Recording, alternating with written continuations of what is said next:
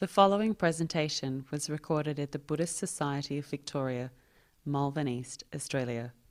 Please visit our website at bsv.net.au.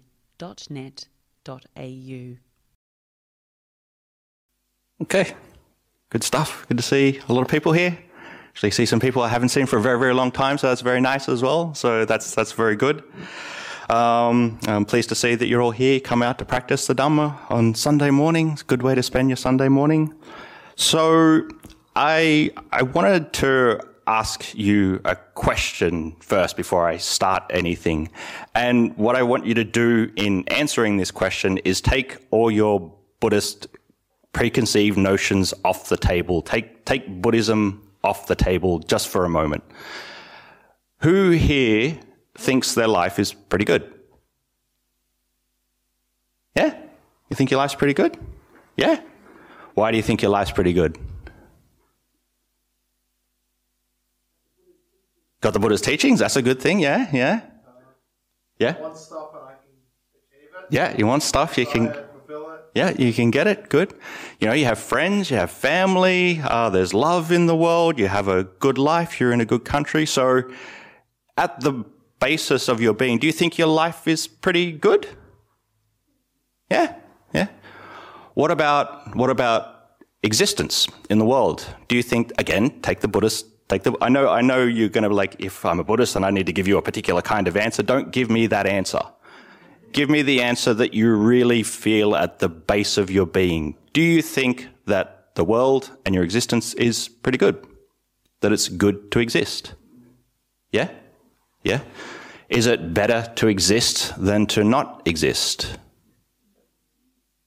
Yeah? Yeah, if not, no. There's one person shaking their head. As I said, take the Buddhist stuff off the table. Take the Buddhist stuff off the table.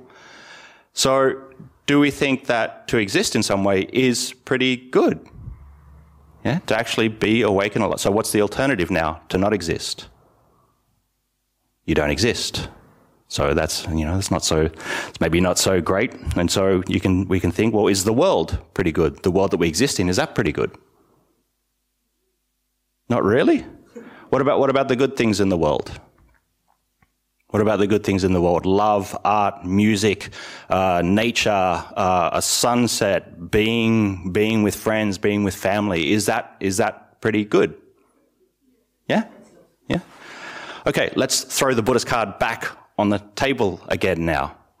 Now, how are we going to square this and I count myself in this group as well. It's like, I think my life is pretty good. I get food, I get all these things, I get to meet all these nice people, I have a very intellectually stimulating life.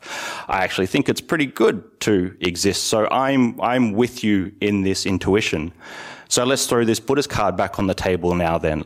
So how do we square this intuition that maybe we have with this fundamental teaching of Buddhism that existence is dukkha?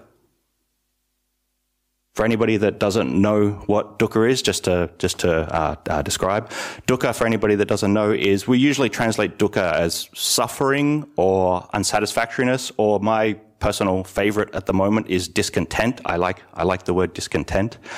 But essentially, one of the core fundamental teachings of Buddhism is that to be a human, to exist, existence is dukkha. Existence is suffering.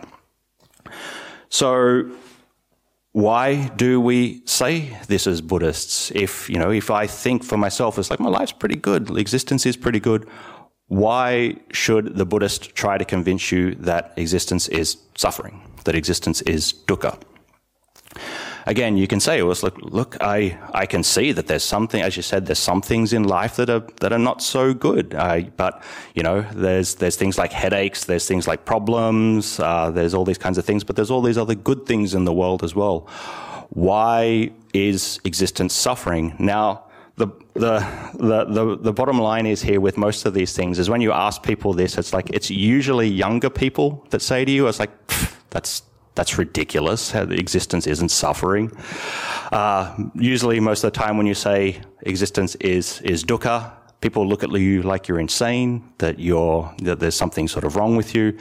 And again, it's usually coming from this place of not really understanding exactly what we mean when we talk about dukkha in the Buddhist sense of the word. So what is it that we actually mean by dukkha? Who knows what dukkha actually is? Three kinds of it, or because of impermanence.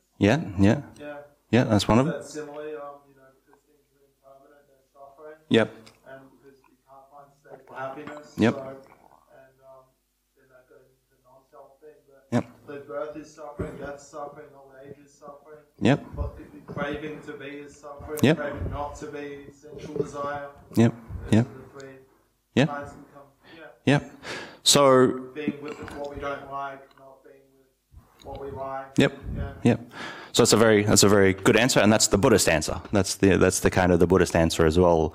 So we have to try to understand what we're talking about when we're talking about what dukkha actually is, and to get clear on that, like you said. There's essentially what we're talking about in Buddhism when we talk about dukkha is there's essentially three kinds of dukkha. There's what we could call like evident suffering. There's what we could call the suffering of change, the suffering of impermanence. And then there's the suffering of pervasive conditioning, which is for the people that know a little bit more about this kind of stuff, it's essentially that we're involved in dependent origination. There's paticca samuppada. There is a sabbe sankhara dukkha, sabbe dhamma anatta, is that we are a part of conditioned phenomena, and then we have no agency within that. So there's those three kinds of suffering that we actually have that we're talking about from the Buddhist perspective.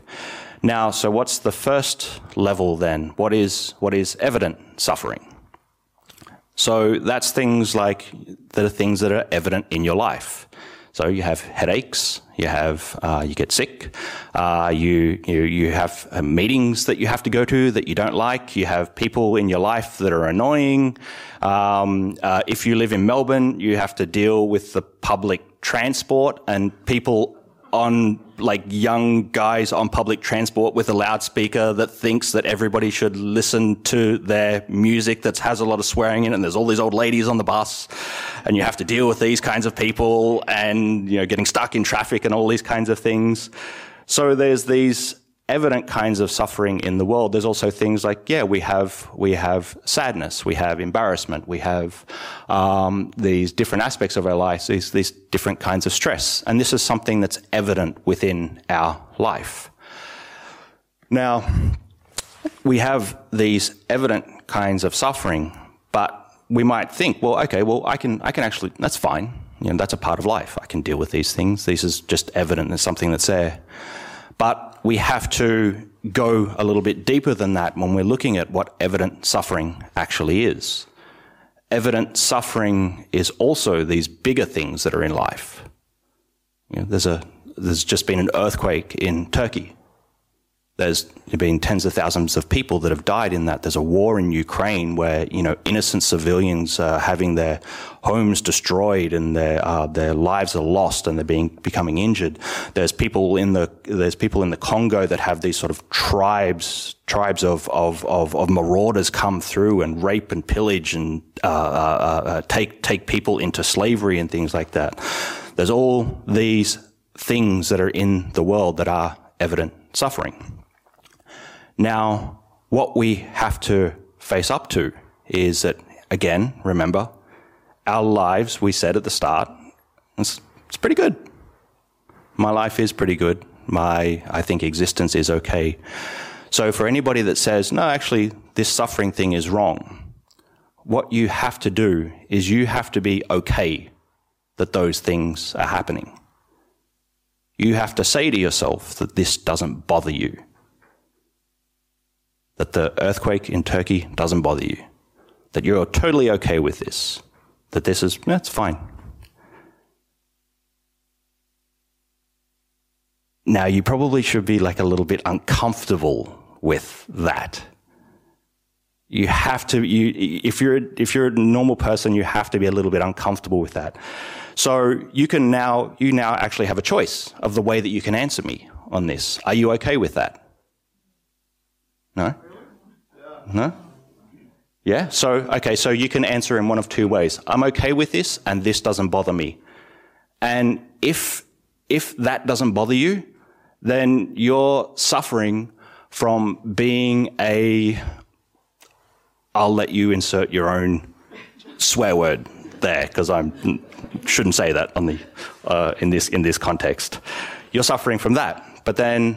But if you say, well, I'm not okay with that kind of suffering, then you're suffering with the knowledge that these things happen. And so what this is actually showing us is that our lives really are interdependent in some kind of way. And that to exist, we are interdependent with other things, and there are evident suffering in life.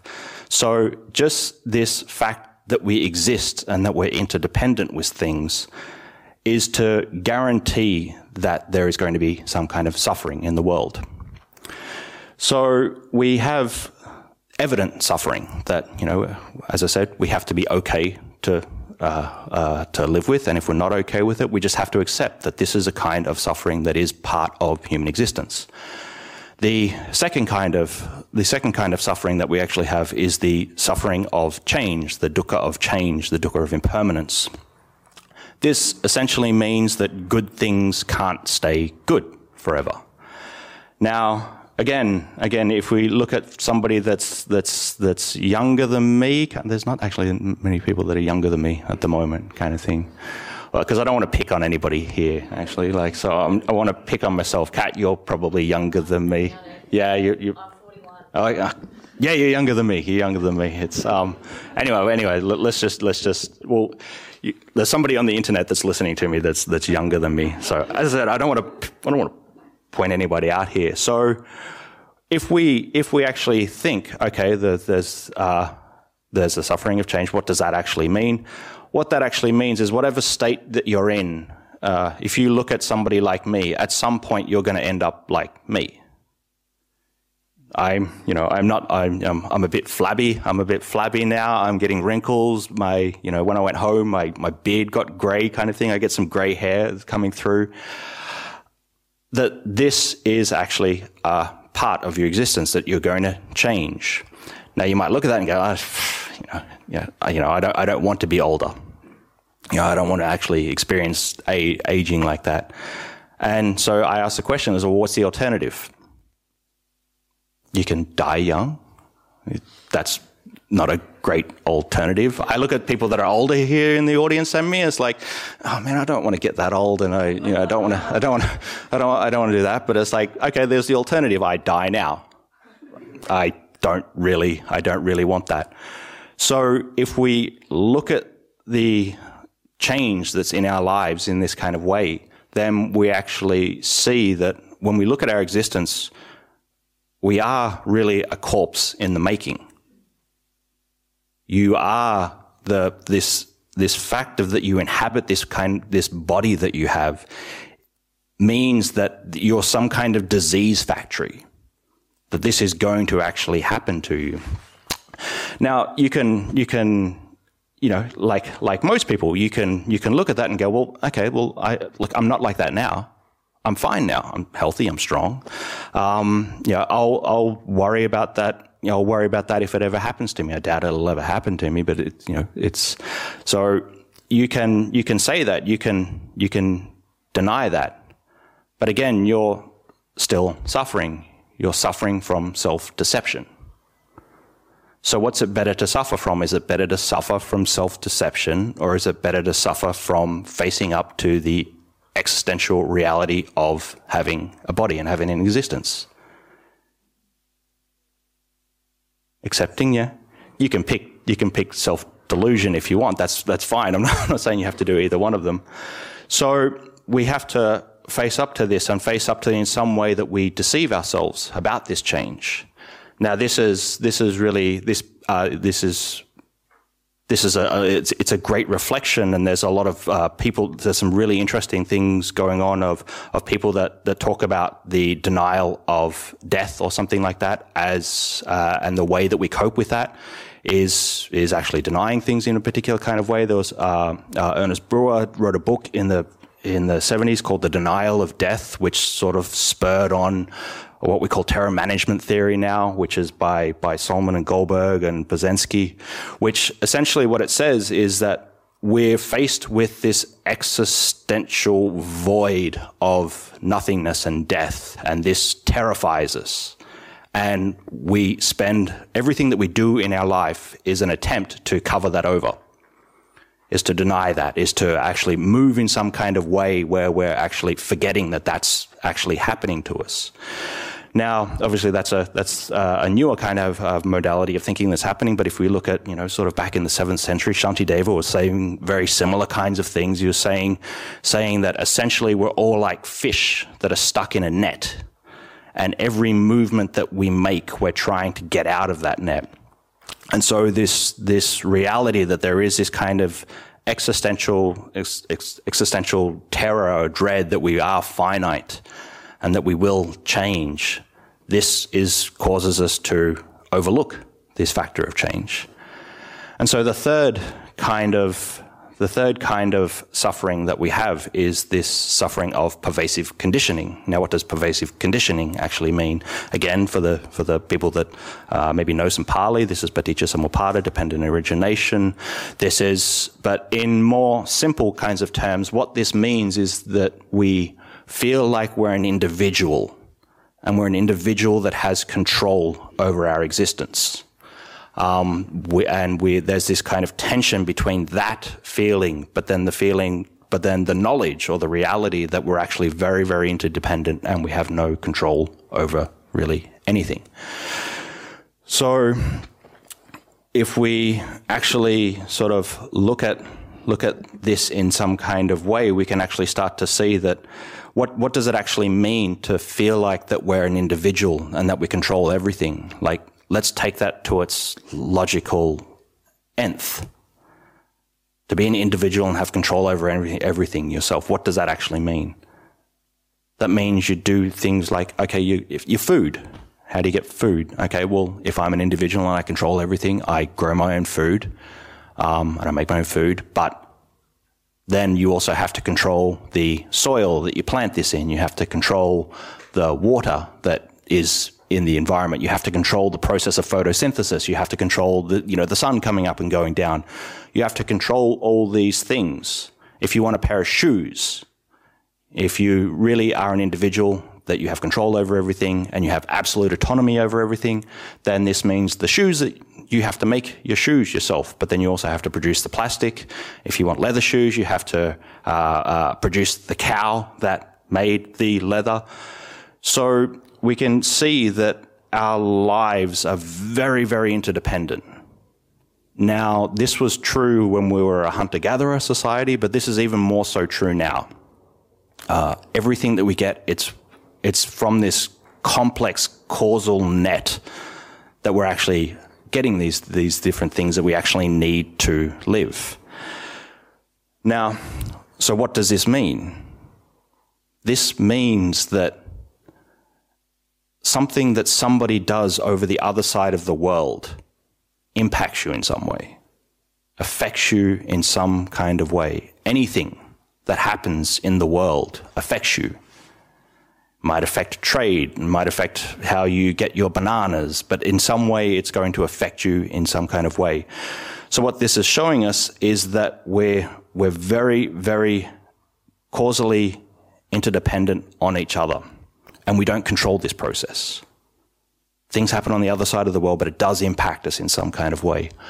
So if we look at that, then we can actually start to go, well, yeah, I don't really have control over a lot of things. So what this means is that, a drunk driver can come out of nowhere and kill you, and you have no control over this. So it's this tension between wanting to be an independent, a gentle agent in the world that controls things, and this tension between that things are actually very, very interdependent, causally conditioned, and we actually don't have any kind of control over it. So when we talk about dukkha in Buddhism, this is what we're talking about. This is what we're not talking about this kind of pessimistic view of the world. This is what we're talking about. We're talking about that there's evident suffering, that there is things in the world that are evidently suffering. There is the suffering of change, and there is the suffering of pervasive conditioning. And what all we're saying as Buddhists is that we have to face up to this, is that we have to actually look at this objectively and go, well, this is a part of reality. But we also have to face up to the kind of self-denial or the methods of denial that we actually use to cover that up. So can anybody now actually see any problem with those three things? Evident suffering, suffering of change, or pervasive conditioning. Can anybody see any problem with any of those? I can. Anybody? Yeah, they suck. Yeah, they definitely suck. Yeah, it's all impermanent. It's not absolute suffering. Like, pervasive conditioning, what makes you sad, you could get happy later, and just you can sort of be okay with that whole dependent origination. Yeah. Maybe it's not, Yeah. something I can do wrong Yeah. with it. Yeah. It's not suffering, it's happiness. Yeah. It's just what, Yeah. What about evident suffering? What's the problem with evident suffering? What's the problem with that logic? If there's evident suffering, there has to be evident. Yeah. There's good things in the world. That has to be there as well. So if suffering is evident, happiness has to be evident as well. The birth of Venus hangs in the Uffizi Gallery at the moment. Botticelli is the birth of Venus. This is a cause of it's a condition that is there. This is happiness. If there's some kind of racism or prejudice in the world, then there is the cause of somebody moving against that to overcome that racism or prejudice. There's coffee in the world. Like, there's coffee there and it's all around. It's like, this is a good thing. There's puppies in the world. So if there is evident suffering, there also has to be evident happiness as well. We can take that, yeah? Change. What's the problem there? Some of it's evolutionary change, yeah? Yeah, exactly. Some things change for the better. Sometimes things change, but they do change for the better. To actually, to have, for us to evolve, to grow, there has to be some period of decay. There has to be, for growth, there has to be decay. So the suffering of change, well, it's like, well, look, we can sort of say in some kind of way that maybe change, it's not such a bad thing. What about interdependence? What's wrong with that?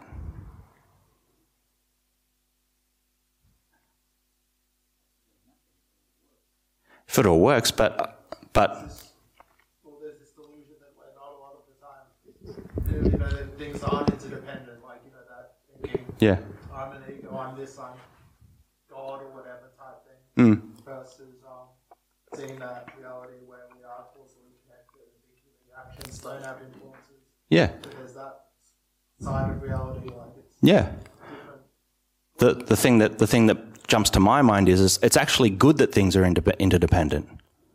I don't want to perform surgery on myself.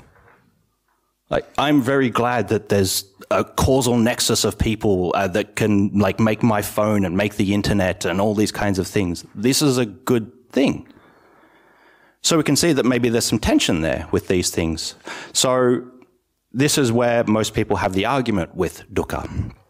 We can actually start to say, it's like, hang on, no, this is all wrong. Dukkha is, this dukkha thing, it's all wrong.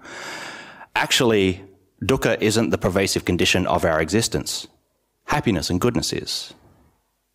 We can say that. We can say that suffering might be the cause for moral growth. Suffering might be the cause for you to some kind of personal development in some kind of way. If you think of Viktor Frankl's Man's Search for Meaning, very, very terrible thing happened from that. develop some kind of purpose from it, and this is actually, it's a worldwide phenomena, and so there's something very personal about personal growth that comes from suffering. We can look at things in the world, if there's some kind of suffering, this guides how we make our decisions. This guides how we actually deal with problems. So actually having suffering there, this is a good thing because this is an actual cause for good in the world. Does everyone agree with that? Yeah? You don't have to. I'm not saying you have to. Where the concept of attachment comes in there? This is the fundamental issue. Because you have attachment, Yeah. suffering. Yeah. We expect that everything is going to be permanent. The bad things, but it's all the attachment. Yeah. Not going to change anything. Yeah, so there's the attachment, but, attaching to something that is better also might be good as well. Attaching to, no, this thing is wrong, so I think it should be better in some kind of way. Attaching to a good outcome might be a good thing. Attaching to a negative outcome might be a bad thing. So we can sort of see what we have here is what I like to think of as a foreground and a background problem. Now, a foreground and a background problem here is that as what people might think is that the background of our existence, the base level of our existence is happiness, it is goodness. And that suffering comes along and it's more in the foreground and it's something that temporarily comes along, but things are generally good. Yeah? But Buddhists, we say it's a different way around. We say that suffering is in the background and that the happiness is in the foreground and suffering something that comes along just permanently and bumps in there. So let's play with this intuition. What is the Buddhist view of this? Why do we view suffering as the background and not the foreground? So there's this really cool analogy from Tibetan Buddhism, which is it's really visceral and I hate thinking of it, but it paints the picture so well. The way they conceptualize happiness in the world is like having honey on a razor blade and licking the razor blade to get the happiness. I just love when people sort of, because I do the same thing. So we sort of say that this is the underlying condition that's there for this thing. Now, for suffering to be considered the base of our existence, again, the razor blade, not the honey, the base of our existence, all we have to do is when we look out in the world, we know that existence is suffering. And when something good happens, we're okay with that. It doesn't bother me. I accept it. Yeah, something good happens. And I can accept that. Now, does that sound reasonable? Yeah? So again, but if we get back to the other example, if I think happiness is the basis of life, and these blips of suffering come along, does that bother me? Does tens of thousands of people dying in Turkey, you can say that doesn't bother me? People dying in war, that doesn't bother me? I don't think anybody really looks at themselves in the mirror and goes, that doesn't bother me at all. So this is why we, as Buddhists, we say we have this intuition that suffering is at the basis, but that happiness is something that comes along temporarily. Now, why does it do this? Why does this actually happen? How do we have this kind of intuition here that that there is suffering at the base, that it is this basic condition, but that happiness is more like a temporary blip. It is more like a distraction, you could say. Why do we have this? Essentially, what we think of in Buddhist terms of what causes this suffering, what causes this distraction from the suffering is what we call, in Buddhist speak, we call it avidya, which is, I like to call it primal confusion, a kind of confusion of the way that we view the world. Some people call it ignorance, some people call it delusion.